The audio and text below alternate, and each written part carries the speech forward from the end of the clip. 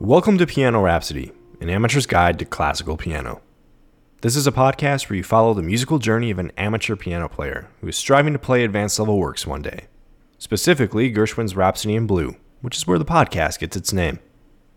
Every week, we break down one of the pieces that I encounter along the road to this goal, ranging from the 18th century all the way up to modern day. We'll explore the history surrounding the work, examine the music within, and hopefully we all walk away a little bit more informed and appreciative of classical music. This is episode 21.2, the second episode in a series where we are exploring a work by Hungarian composer Bela Bartók, which was based off of his travels in Transylvania, capturing hundreds of Romanian folk songs on his Edison phonograph. Bartók spent a majority of his compositional career immortalizing European folk songs by delivering them to the masses on a sophisticated silver platter. He would take the raw, gritty music from village musicians and refine these melodies into classical art fit for concert halls. The work we're exploring in this series is Bartók's Romanian folk dances, a set of 6 dances based on those Transylvanian folk songs. Last week, we heard number 1, Stick Dance, and number 2, Sash Dance. This week, we're going to continue our discussion with the next 2 pieces, which serve as the slower, more emotional heart of the work. The title of the third dance in the set translates to In One Spot. Similar to the second dance that we heard last week, this dance also comes from the village of Egres. This dance is not only slower in tempo than the ones we've heard so far, but also darker in tone. Bartók heard this melody from a flute player who was trying to recreate a Middle Eastern sound. The dance revolves around a single-voiced melody line that snakes around a peculiar-sounding modal scale, and it's accompanied by simple dance movements of standing in one place while stomping the foot, staying true to the name, in one spot. If you find that you have trouble remembering the steps to the Macarena or the electric slide, then perhaps this is the dance for you. And I chose that verb snakes around intentionally, because this melody reminds me of a snake charmer, with the flute in hand, trying to lull a cobra into submission. Snake charming has significantly declined globally in our modern era, but it would have been widely practiced during the time Bartók wrote this piece, all the way from North Africa to the Middle East to Southeast Asia. One of the major nails in the snake charmer coffin was when the Wildlife Protection Act passed in India in 1972. This law prohibited the ownership of snakes, and for good reason. The venomous snakes used in these street acts were not treated very well. The snake charmers used a variety of methods to protect themselves from these deadly creatures, and to make them appear docile.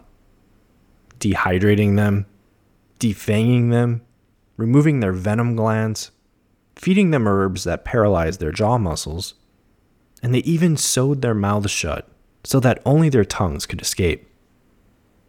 While I may share Indiana Jones's healthy serpentine fear, I'm not sorry to see that this ethically dubious tradition has dissipated over the years. The melody of this dance is rooted in the B-Aeolian mode. Last week we talked about the Ionian mode, being equivalent to what we now call the major scale. And the Aeolian mode is also one of the modes that we commonly use in modern music, as it's equivalent to the natural minor scale. So instead of starting on the first degree of the D major scale,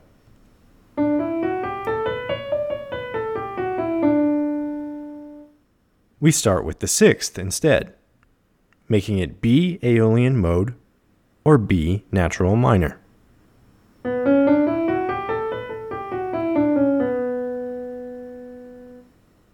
But you're probably thinking that this B natural minor scale doesn't sound all that exotic. And Bartók would actually agree with you. So in order to add an Arabic flavor to the sound, Bartók raises the second degree of the original Ionian scale by a half step. which is a musical lift that we call augmentation. So let's hear this B Aeolian scale one more time with that augmented second, giving it that Middle Eastern influence.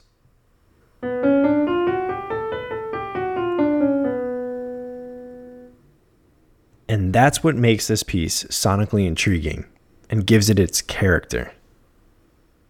The melody weaves in and out across this unique scale and is given room to breathe with sparse accompaniment by the left hand. This is a raw, bare-bones imitation of a flute player, and it thrives on atmosphere instead of technical virtuosity. This is the third dance from Bartók's Romanian folk dances, titled In One Spot.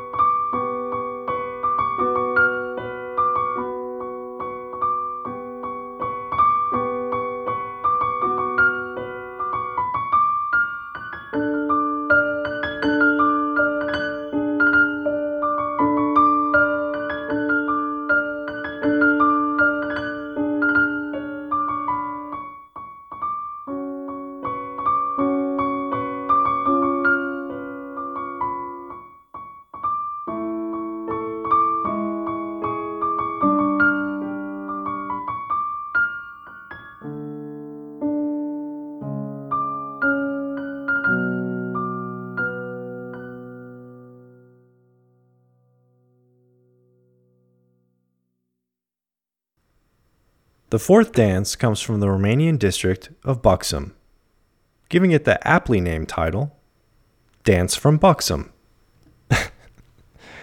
This is the only dance written in 3/4 time. The other 5 are written in 2/4.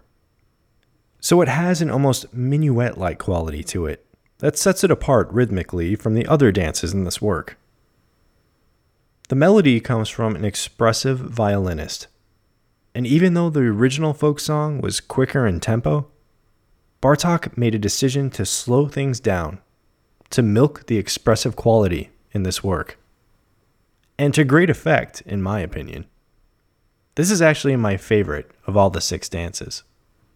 While it may not be the most showy or immediately sensational, it's the emotional core of this work. And while I recognize and appreciate that these dances were written by Bartók for solo piano, I'm going to make a blasphemous statement on this podcast and admit that I believe this piece works best with violin and piano. The voicing of the violin really draws the history behind this folk song and provides a channel to the Romanian countryside, which was Bartók's intended goal all along. Here, have a listen.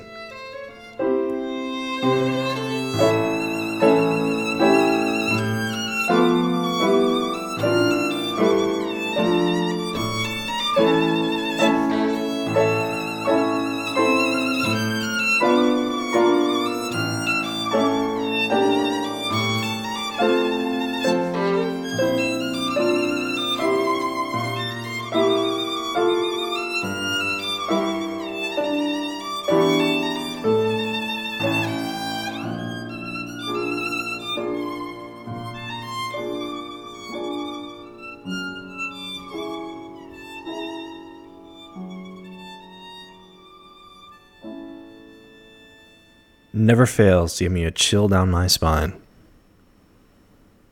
Like dance number 3, Bartók utilizes a rare scale to give the dance a unique sound. This time around, he uses something called the A Phrygian dominant. This is a modal scale that, instead of being based on a major scale, utilizes the harmonic minor scale as its starting point.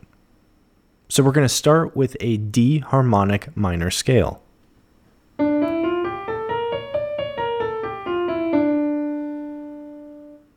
But instead of starting on the D, we're going to move up to the 5th note, or the A, as a starting point.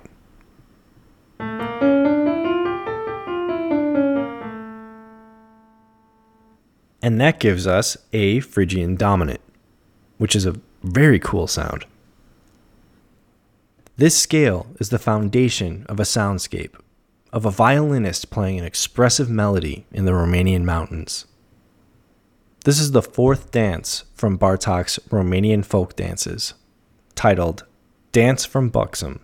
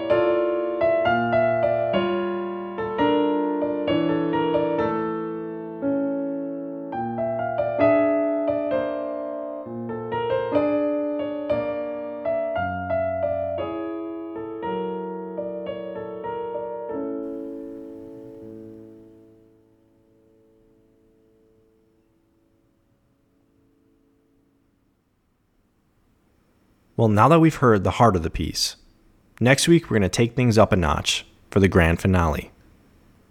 The final two dances keep these unique Romanian modal sounds, but they're going to kick up the tempo and the volume.